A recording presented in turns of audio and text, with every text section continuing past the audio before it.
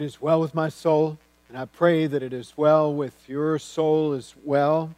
As we seek after the Lord today, may we hear clearly from Him as we seek to have Him lean into our lives through His Word. It was on Good Friday that I received a call from a really good friend of mine, a friend of long standing, letting me know that her mother had recently died, and that they wanted me to do her funeral. I'd known this family for years. We were together at Buchel, and then again at St. Paul. My friend's mom was a wonderful lady and a great influence upon my life. The COVID-19 restrictions had all but kicked in. The funeral service, which was held a couple of days after Easter, was different than any I had ever done. Upon arriving at the funeral home, I soon realized that there would be 3 people in attendance, 4 if you include me. The 3 people in attendance were my friend's 3 children. The seats were 6 feet apart. I stood by the casket and shared of hope in Christ. Again, it was just a couple of days after Easter, so it was great to be able to share that great message again. We also took time to celebrate my friend's great life, and indeed she did lead a great life. The sorrow and grief was very much real that day, highlighted all the more by the fact that there were only 4 of us there. During any other time, that place would have been packed. I read from John 14 that day. It was more than appropriate. John 14 is that great passage where Jesus offers hope and promise of the eternal life that is for those who so believe in Jesus. Let's hear that passage right now. We read from John 14, verses 1 through 4. Do not let your hearts be troubled. You believe in God, believe also in me. My Father's house has many rooms. If that were not so, would I have told you that I am going there to prepare a place for you? And if I go and prepare a place for you, I will come back and take you to be with me, that you also may be where I am. You know the way to the place where I am going. And so this is God's Word. May it be a deep and abiding blessing to each of us, not only as we hear this Word read, but as we make effort now to take our lives and apply them to it. Jesus wanted to lay it all out for the disciples. He knew full well what was about to take place. He knew that He would not be long for this world. The cross loomed large. Just previous to this passage, Jesus makes it clear that His death was imminent. My children, He said, I will be with you only a little longer. Even though He had been talking about such things for a long time, the reality of all of this was a bitter pill to swallow for the disciples. Peter chimed in and he asked, Lord, where are you going? And with that, Christ replied, where I am going, you cannot follow, but will follow later. We know that the disciples were indeed grieved upon Christ's death. And who can blame them? Their whole world had come crashing in around them. They had given up so much to follow Jesus. They had given themselves over to His leadership and had such high hopes for what He had to offer, not only for their lives, but also for the life of the entire world. Those hopes were dashed, or so it seemed, as they cowered away in their grief upon Jesus' death on the cross. They had seemingly suffered a great loss. Christ, though, offered a grand promise. He did so right before His passing. He wanted His disciples to be well encouraged, even though He would be soon gone. He said to them, let not your hearts be troubled. Believe in God, believe also in me.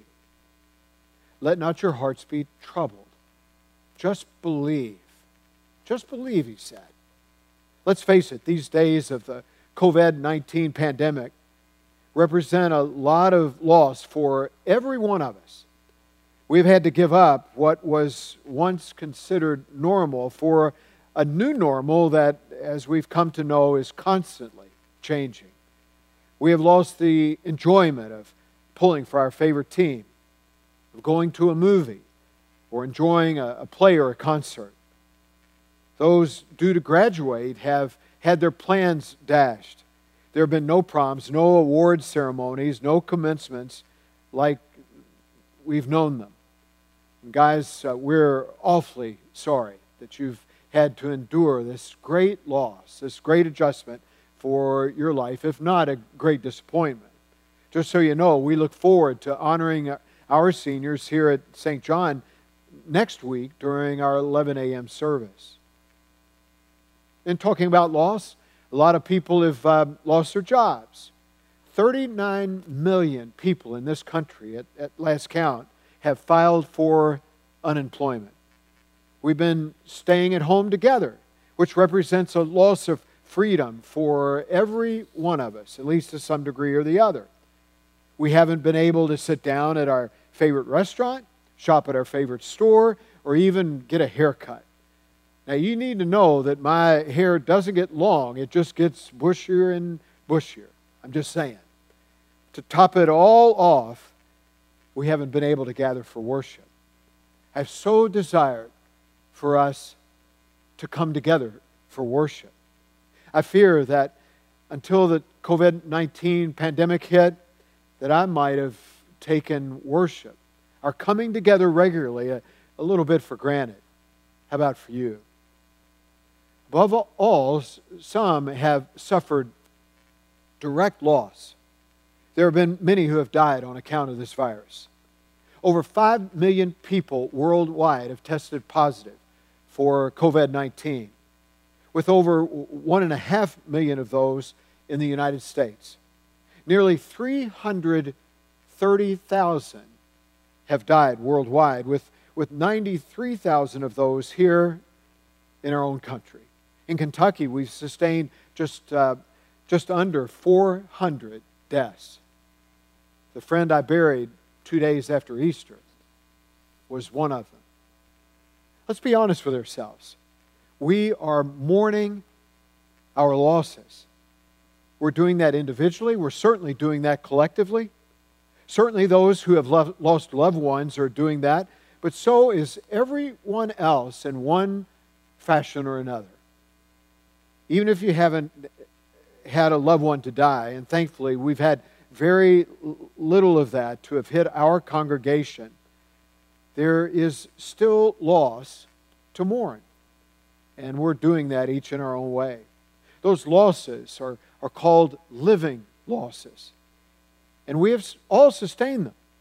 We listed quite a few of those just a moment ago. Like not being able to go to the movie theater, not going to any sporting events, not going to our favorite restaurant.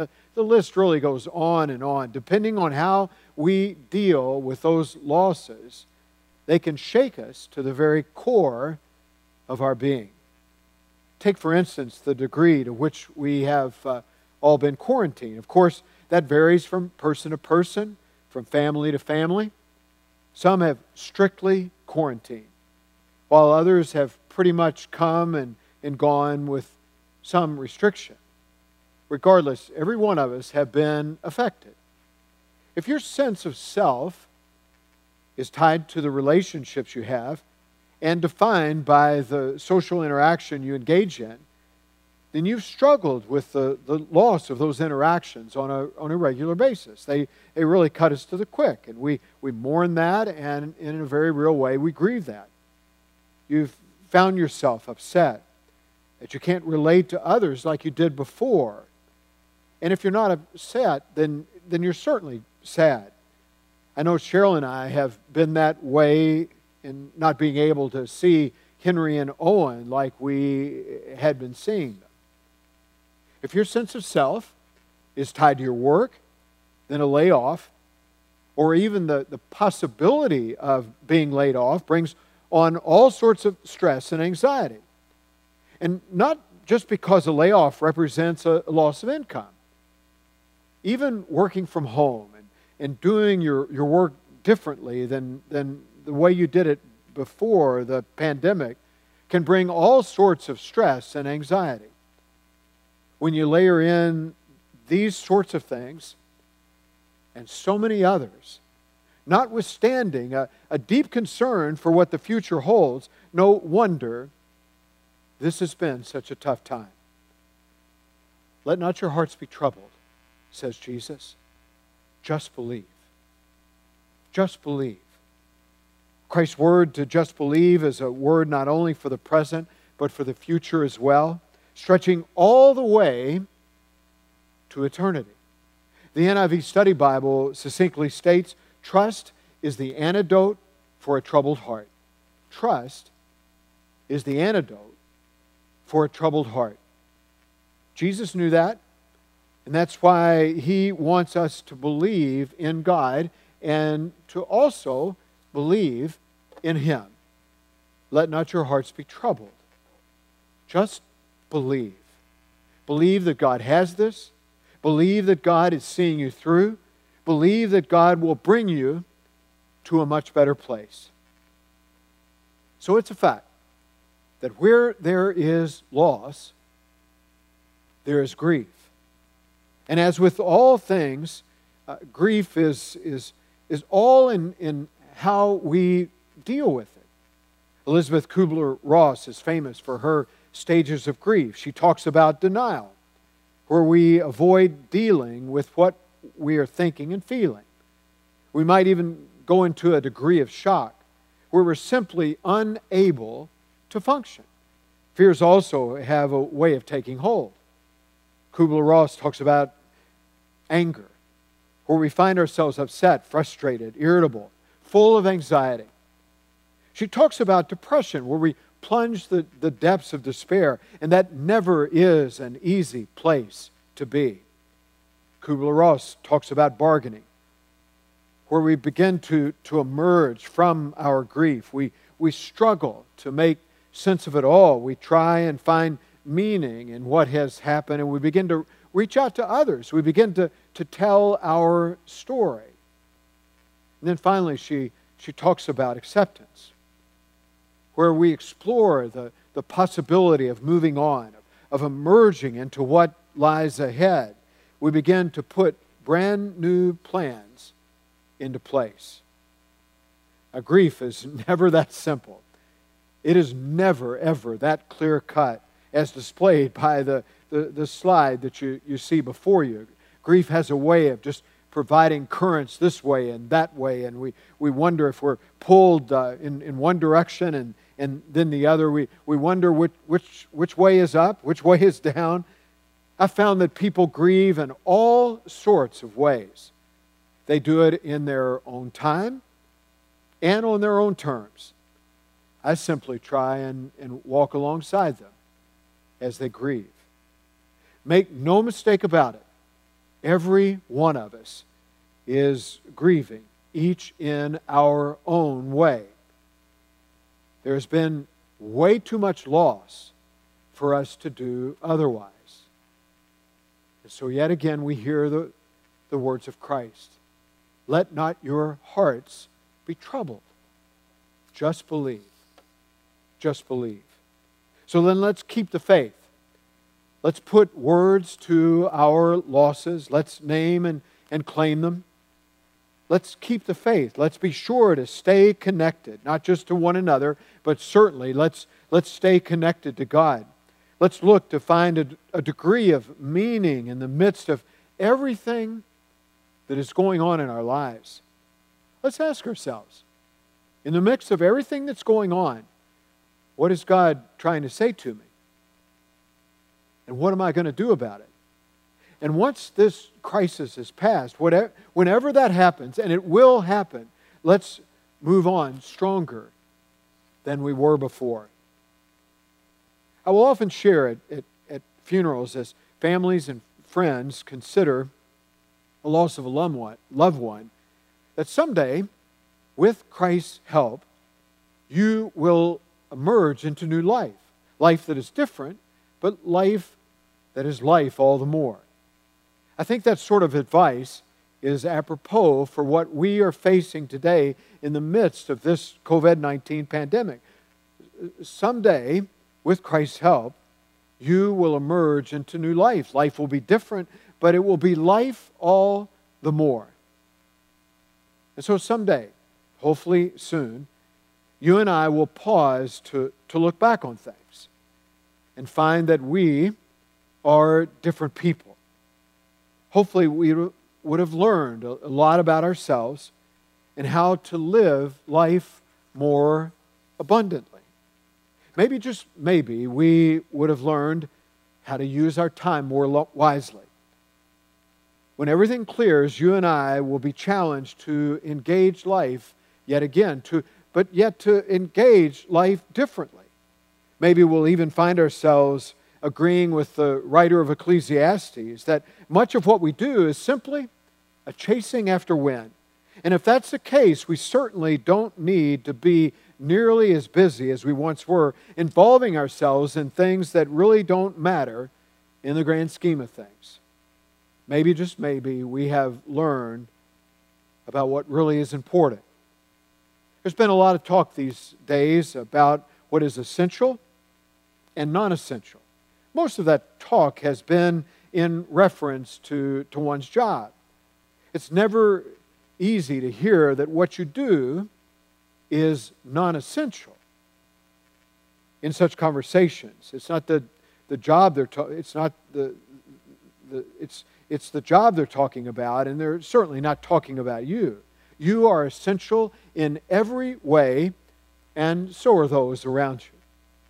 Maybe, just maybe, at the end of all of this, we would have learned about God's undying love. Hopefully we will be able to share all sorts of God's moments. Moments where God has intersected our lives. Moments where God has leaned into our lives and has sustained us in powerful and very profound ways. God has been at work. His purposes are true for this life and for the next. Maybe, just maybe, we would have learned that God had this all along, and that He was indeed the one seeing us through, and that He ended up putting us at the very best place after all. Not to lose sight of our scripture for today, John 14, 1 through 4, has everything to do with this life and the next. Jesus goes to prepare a place for you. But until then, let not your hearts be troubled. Believe in God. Believe also in Christ. Let not your hearts be troubled. Just believe. Just believe. And by believing, you surely will overcome. Let's pray together. God, in all the loss that we have sustained, and all that we have had to face over these past days and weeks, we pray that we have sensed your presence and that we have known of your wonderful work. God, we pray that you would help us to grieve rightly, that we would be awake and alert to the ways that you are moving in our lives, to where we would find ourselves emerging into new life, life that is different, but new life all the more. God, thank you for the challenge and call that Christ offers, to where we are to not let our hearts be troubled, but that we are to believe in you, that we are to believe in Him. God, help us, we pray, in the power of your Holy Spirit, to just believe. And in that, Lord, we pray that we would be overcomers. This prayer we make in the name of Jesus Christ our Lord. Amen. God be with us all.